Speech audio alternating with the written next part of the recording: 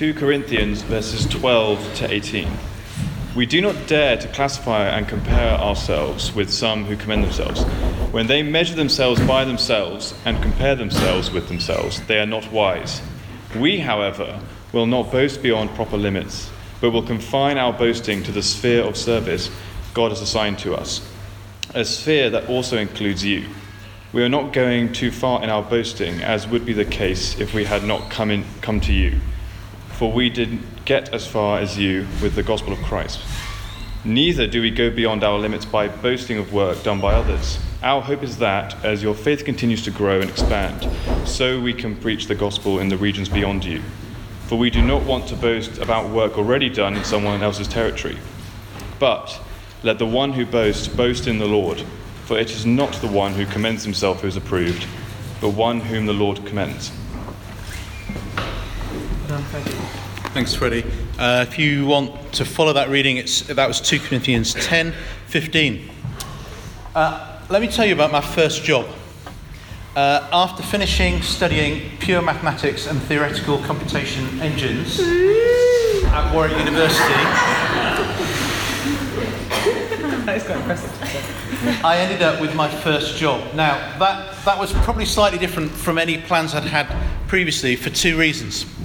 Firstly, I realised there was no good reason for me to have studied pure mathematics and theoretical computation engines, because there were very few jobs out there for people with those skills. And the second reason was that I became a Christian at university, and so my whole outlook on life and my plans and thoughts for the future changed. So my first job was at a church called Holy Trinity Coventry. Mike, you can just click on me. So that's the church building there. I didn't take that photo. I'm not sure how you could have done. Oh yeah, I know. And that church, Holy Trinity Coventry, was my first job. And my job there was verger. Now, if you don't know what a verger is, it's like a glorified caretaker. You're also like the keeper of keys. I had 132 keys in my charge, and 47 of them I had to have with me at any one time. So it meant I could never ever sneak up on anyone, and anyone that needed to find me knew where I was, because there was just like this jingling noise somewhere. Oh, there Christian is. There's the sound of the keys. And then I got to do like a little bit of internship and church work in that job, and I did that job for 2 years. I got to live in a medieval house. You can't quite see it. It's behind, not that one. And if you just go back, the site, if you just go back one picture, the site is next to, on the left there, the ruined Coventry Cathedral, and on the right, the new Coventry Cathedral. Just click on one. And that's the inside of the ruined Coventry Cathedral. And there are actually 3 cathedrals on that site. And my house was built on the ancient ruins of the first great cathedral, and also the burial place of Lady Godiva. None of this has any relevance to the sermon, but it's just a bit of my story, so I'm just trying to be faithful to the whole story. There's heckling here on the front row. Whilst I was in this job at this church, Holy Trinity Coventry, I learnt something of the remarkable history of Coventry during the war. The day was the 14th of November 1940, so almost exactly 76 years ago. And the week that followed that day was known as the Coventry Blitz. And at 7:20 p.m. that night, 13 Heinkel planes dropped flares that marked the city and its major landmarks. And within hours, 500 Luftwaffe bomber planes flew over the city and dropped explosive bombs and fire bombs over the whole of the city. The city fire service was overwhelmed by the fires that were started by the incendiary bombs, so most of the fires could not be tended at all. And by 8 p.m. that day, Coventry Cathedral was burning and was turned into the ruins that you saw on that picture. The 2 city hospitals were destroyed, the police stations destroyed, many public and civic buildings, schools and churches were destroyed that night. In that one night, 43,000 homes were destroyed. The entire city centre was levelled, all except for one building. Come back to that. 568 people died that night. More than 1,000 people were injured and the hospital destroyed that night. Now, if you know the story of Coventry Cathedral, you know it has a redemption of its story. On the morning after that day, the Provost Richard Howard took 2 pieces of still smouldering wood and made them into a rudimentary cross shape and put them where the altar had stood, where it had been destroyed. And he famously prayed, "Father, forgive, because they know not what they do." And he preached a sermon where he said, one day the people of this city and this cathedral will be reconciled with those that sent the bombs. And that actually did happen, and Coventry Cathedral now actually has an international ministry in reconciliation and working for peace around the world. You've probably guessed that the building in the city centre that wasn't destroyed was in fact Holy Trinity Church, where 50 years later I came to work.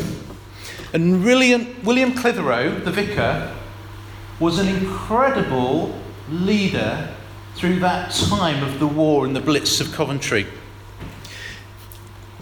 He literally saved his church, and he did it with 4 men. Himself, his curate, his son, and his verger. Come on. And he had this simple plan. This was how they would overcome the firebombs from the German planes. Every night during the Blitz and leading up to when they thought it would happen, 2 men slept on the roof. They took bedding up there, and they were armed with a shovel. 2 men slept in the side chapel, and they had buckets full of water and sand. And their plan was so simple. When the firebomb fell, the men on the roof would shout, scoop it in their shovel, and throw it onto the ground below. And then one of the other 2 men, one on one side of the church and one on the other, would douse it with water or with sand. And in fact, the vicar mobilised many of his church to live out the same plan, and many of the buildings that were saved were either saved because nothing fell on them, or because one of Clitheroe's church had saved it with this simple plan. They knew the fire engines couldn't come to everyone, so they needed to provide a way to put out the fires.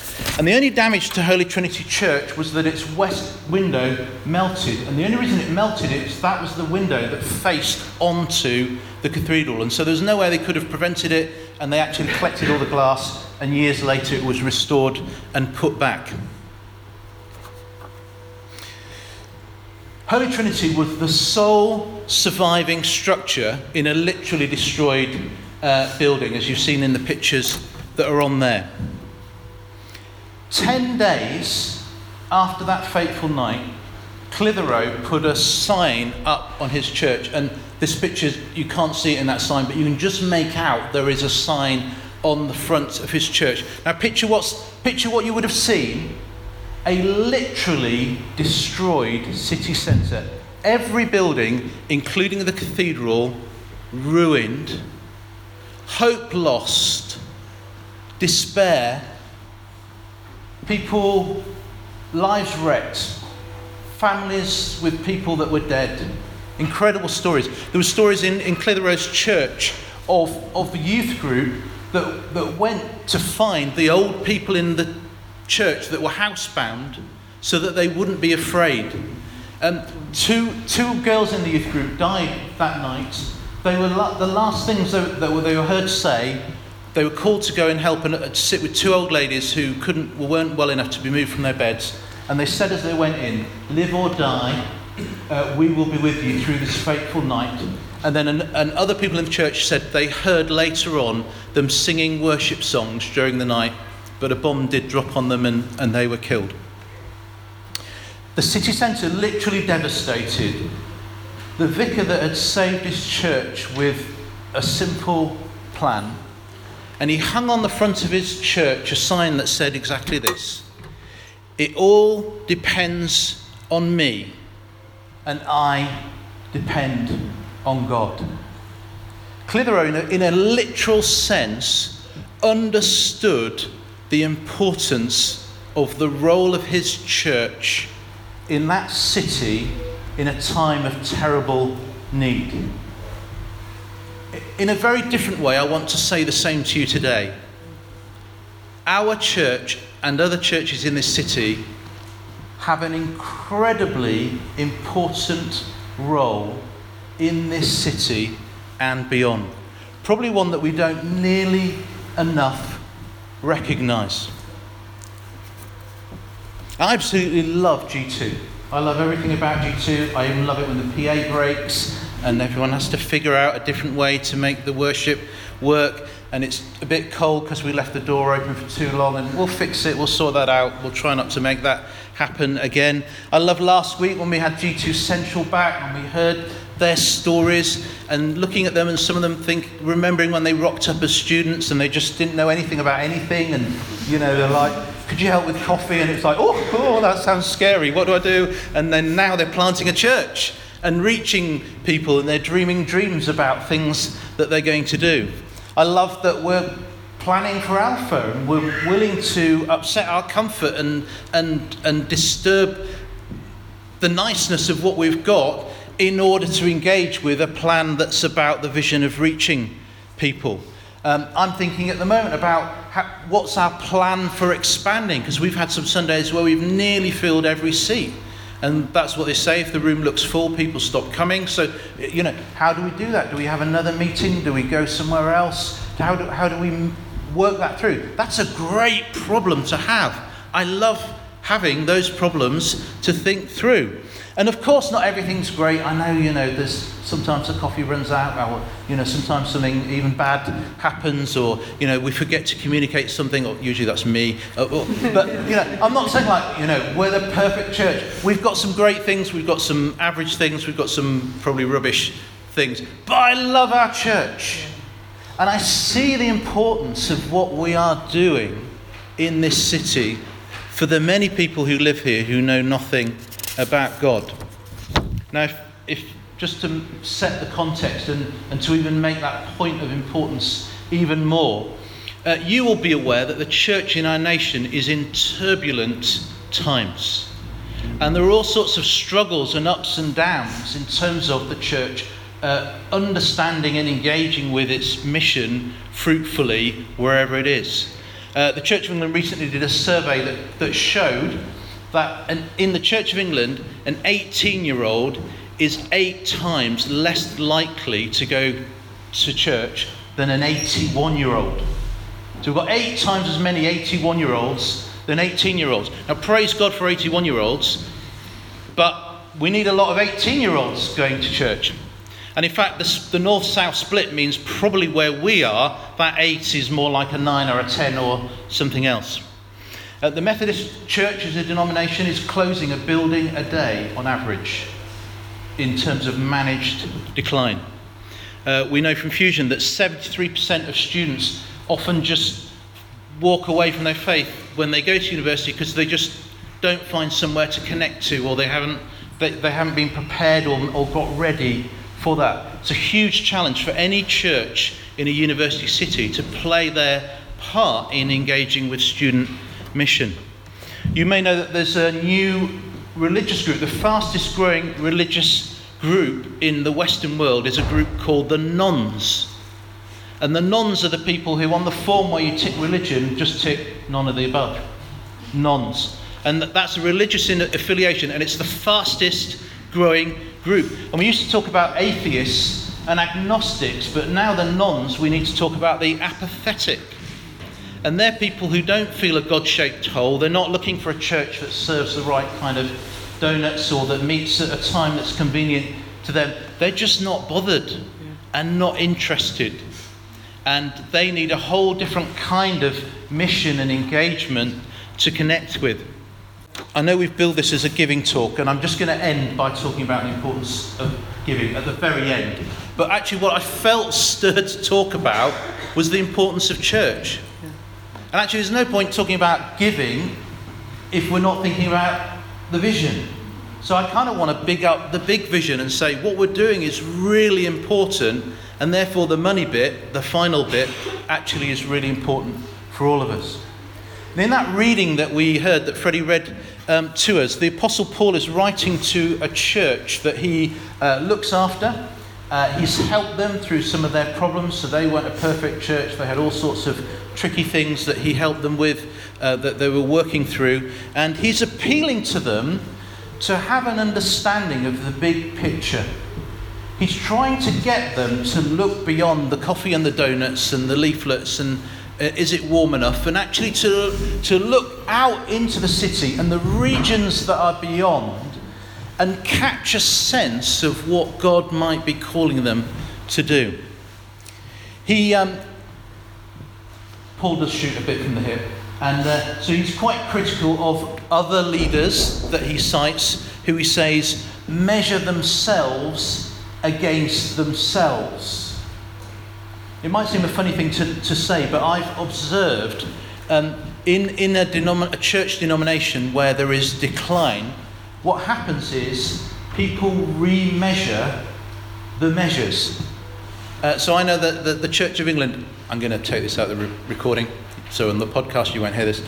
I know the Church of England has, over the last 10 years, tweaked how it measures attendance in order to count more people. But I kind of feel, I said to someone the other day, I think we've run out of how to do that. The only next step we could do is if we count the people that don't go, then the numbers look not as bad as they might be. But that's what happens when it's not going well. Often people just, shift the measures in order to so they measure themselves against themselves in order to make it not look as bad. I had a friend who's told me last year, it was in December, and his bishop sent him an email saying, how's it going? So he replied back to the bishop and said, we've just had a notable mission influence over 8,000 people, bishop. And the bishop was absolutely delighted. And when he told me about this, I said, 8,000? That's amazing. How did you do it? And he said, what we did is we paid a company to deliver a Christmas card. And I was like, well, that's pretty good. But, if that's the measure of mission, we sent a Christmas card, that really is a struggling outlook. The other side of what Paul's trying to say is he's trying to bring something of that mission that he embodies as an apostle, which was for the church to understand that it had a calling to be sent to people. And of course, every ministry has an influence on the church. The pastor wants to see people discipled and cared for. The teacher wants to see people rooted in truth and the scripture. The evangelist wants us to understand the importance and the effect of the gospel. The prophet wants to encourage us to connect with God. But the apostolic heart is the heart that says, this is great, but there's so much out there that we need to be applying ourselves to, and we need to figure out how we connect with doing that. In the reading, Paul gives, I think, 2 points that stood out to me. And the first is this. He says, every church has a sphere of influence assigned to it. So every church has something that God has given it to grow into. The vision of the church is never what's just in the room. The vision of the church is never just what those that are part of the church are doing and involved in, though there's nothing wrong with any of those things. But what he's saying is every church needs to work out what what things beyond them has God called them to expand into? And he calls it the sphere of influence, and he talks in the reading about moving into the regions beyond. He is not satisfied simply for a church to be a good church, but it's a good church if it actually wrestles with, let's not stay here, let's not just do this, let's not just make it good for us, let's work out where and who God has called us to reach, and then pass through the discomfort that is about working towards reaching those people. And then the second thing he says is that to every person in the church, they have a growing part to play. And that was the verse that stood out to me as I was thinking about today. And in fact, we've written it on the front of the giving envelopes. He says to them, our hope is that as your lives grow in faith, you will play an increasing part within our expanding work, or within the expanding work. He's kind of giving everyone in the church an understanding of what their journey should be. None of us should just go to church. None of us should just be in a church. We should all have that sense that my faith is growing, and as my faith grows, I will play an increasing part in not filling the rota, or as important as those things are, but in expanding the work that God has given a church to do. God is our biggest resource. So in mission, we always say it's God's mission and we follow after him. So God's the head of the church, God's in charge of our church, God's the one that calls people to faith, God's the one that enables us to do great things in his name. The second most important resource in a church is the people, is you. So the vision of the church is never them, it's never some other group of people who have a responsibility or a name or a role. The vision of the church is always in the collective of the people in the church, because God is calling everyone to grow and increase in their faith so that they will have an increasing part in the mission that he is calling that church to. And then the third thing, of course, is that our resources that we bring to that vision are what enables it to happen. So, tick, I've done my job for Giving Sunday. I've got you to the point where you understand that money is important to our vision. And actually, where we are as a church, I think we have got so many great opportunities ahead of us. The limiting factor for us right now is actually what can we resource, both in terms of things that we can do with money, but also in terms of things that people need to lead to make it happen. And so God is calling us, probably through Alpha, probably through thinking about other places, probably through some of the things that you're involved in, to do more. And it's the giving of ourselves with our hearts, our time, our ambition to grow in our faith, our willingness to be used in increasing ways, even to be sent out and do things that stretch and challenge our comfort, and ultimately to give our money to resource some of that makes that happen. Well, let me just chat about some of the practicalities of money before I hand over to the guys. And the first thing I want to say about money is G2 is free. It always has been, and it always will be. Okay? You'll never get a collection tin shaken at the door. There's no bowl to pay for the donut. Well, there's no donuts, but you know what I mean. Like, yeah, Sarah made the cake. But you know what I mean. Like, the coffee's free, the biscuits are free, the cake's free, the heating's free. Though we wouldn't have charged you today if it was. And the reason we want it to be free is the gospel is free. Yeah. God doesn't charge anyone to find out about him. So when we run Alpha will be free. Because we're never going to be like, oh, thanks for coming to Alpha. Can you give us £10? Can you give us £100? We could every week, I think, pass a collection plate, and there's nothing wrong with that, and I'm sure we'd have more money if we did that. But right at the beginning, we just thought, do you know what, that might set the wrong tone. If someone's coming and never been to church before, and so for the first time, this is their experience of church, and then there comes that kind of sinking moment when they think, oh, yeah, of course, better put some money in. And they watch what happens. The first guy gives £1. It's like poker, isn't it? First guy gives £1. So you've got to up the ante, £2. All right, Sarah's got to get out a note, £5. Pressure's on Paul, tenner. And Matt's stuck with 20 quid. And you feel that awkwardness of needing to give. And it's the brave person that just passes it along and smiles cheerfully. So we could have done that, but we kind of just thought, do you know what, that's not the vibe we want to give out. We want to say, knowing God's free. There's a flip side to that, of course, which is when we give our lives to God, then we give him everything. And he says, brilliant, I'll have your life.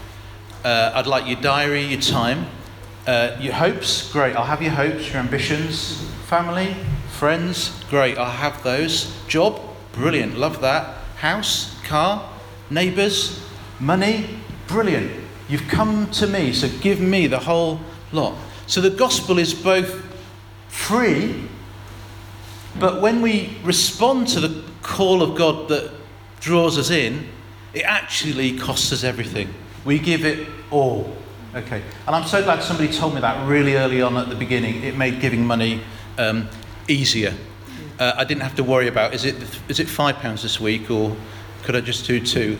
I realised, okay, all the money's God's. If I get a good job, if it's a well-paid job or a not-paid job or whatever it might be, it's all God's money anyway. I'm just figuring out how does he want me to use all the things that he's given to me. So a few practical things about our money. At the moment, our income is a little bit lower than what we spend each month, by about £500. And that's just because givers change, come and go, etc. Partly some of the things we're doing, we've funded from offerings that we've had a year ago, so we're still doing some of that. So we've got some money built up. We're not going to go bankrupt anytime soon. But like any person, we basically want to live on our income, not live on our savings. So there is an immediate need or opportunity for our giving to go up by about £500 a month. I said there's more we could do, and in some sense that's about predicting the unknown. But let me throw out a few things about what we could do that are things that will cost us money. We want to run Alpha, okay? And to do some of the things that we're talking about probably could cost us a minimum of £3,000 to do, and depending on how it works and the numbers and how many through the year, it could be more of that. So Alpha's free for our guests, but to run Alpha, we need to find some funds to do that. We need to get some new equipment, like that's all right, that's a cheap fix, I think. But we also need to sort out a projector and a few of the things that we know we need to use this building well and to make it a quick setup for the team. So there's some of those things. G2 Central, who were here last week, we would really love to enable them to have a 1 day a week worker. It'd be a starter salary, it'd just be 1 day a week, but that would help them grow and develop, particularly as Josh and Ellie are about to have a baby. Josh has started lecturing full time, he's going to train for ordination, so the balance of time that's available in the leadership, they needed just a little bit of help with that. 1 day a week is not a lot, but we'd love to make it possible to do that. We're thinking about, can we create some internships for next year? So maybe graduating students that might stay on and get a developmental experience, an opportunity. So they fund some of that themselves usually, but there is usually central costs as well to do that. We would love to not limit what we do by wondering, oh dear, we can't afford to do that. We would love to think through some of the opportunities for that. And also, as I've said, it may be fairly soon, like within the next few months, we need to figure out how can we make it possible for more people to be in the room? Does it need to be another room? Do we need to have different times? And some of those options may just require some startup cash as well. And I think as well, do you know what? I think there's just some more things that I don't really know what they are yet, and maybe you don't know what they are yet, but God's got an increasing sphere of opportunity that he wants to draw us into. Now, if we can stick the numbers up on the screen, everyone loves the giving report, so I'm just going to talk you through some of the numbers. So we've broken down the current givers according to 4 groups in the church, and I'll talk you through the numbers for that. By the way, our giving is handled by St Michael of Belfry. The finance team are the only people that know how much you're giving. So I'm not like, I don't have a list with a number next to your name. The finance team handle all that, but they've provided me with some of these numbers. The families, these are monthly amounts, are giving £2,219 a month. And then I've put that there's 13 of 23 there. So that means there are 23 families in the church. That's either couples or individuals. So if it's a couple, that's counted as 1. If it's an individual, that's counted as 1. So it's more than 23 people, but 23 units. And usually when a family or a couple give, usually it goes in the name of one person, but obviously it's from both of them. So I think my giving, Amanda does it. So technically I give nothing. And Amanda's hugely generous. But in reality, that's from both of us as our gift to God through G2. But that would be counted as 1. So 13 of the 23 families, that's 57% of the families are currently giving. The 20s and 30s give 1,785, and then based on that number that I've just explained to you, that's 16 out of 40 possible givers, individuals or couples. Students are giving £551. Can I just say, and Luke said this about a year ago, but some of you won't have heard of it, the norm in any church that we know of, and we've got contacts with lots of churches, is that normally students don't give. So actually when I texted that number to Adam in the week, he was like, wow, that is amazing. I am so proud of the students. And I want to say the same. Like, we are so proud that just 12 students are giving £551 a month. Now, just to help you students, your numbers have gone down because A, some graduating students have moved on, so that goes off that number. Also, some of you have stuck around, in which case we've added you into the 20s and 30s column because you're not technically students anymore. So actually that is a more impressive number because student giving will always be seasonal and fluctuate through the terms of the academic year. And so we know there are a whole load of new students. You haven't been around long, so you're at the stage where GT is free. The coffee's free, the donuts are free. It's okay, so you get that. So students, well done. And then lastly, G2 Central are currently giving £350 a month. There are 3 givers out of 25. I've just queried one of those numbers with the finance team because we think it might be a little bit more, but that's the information that we were giving. G2 Central, roughly, their giving roughly equals their costs. So to us, they're not a cost. Their giving currently covers that. And actually, I've given Josh a giving target that's his goal, and they're going to figure out the right way to communicate that to G2 Central. A lot of the people that have joined the initial 7 that were sent out to plant that are people who have absolutely no past church background. And so that journey to being a financial giver inevitably just takes longer. Also, it's a new community, so that sense of what they're giving to takes a little bit longer to come. But I'm confident that will increase, and I'm keen we could help them with a day-a-week worker, which might help them as well to grow into some of that.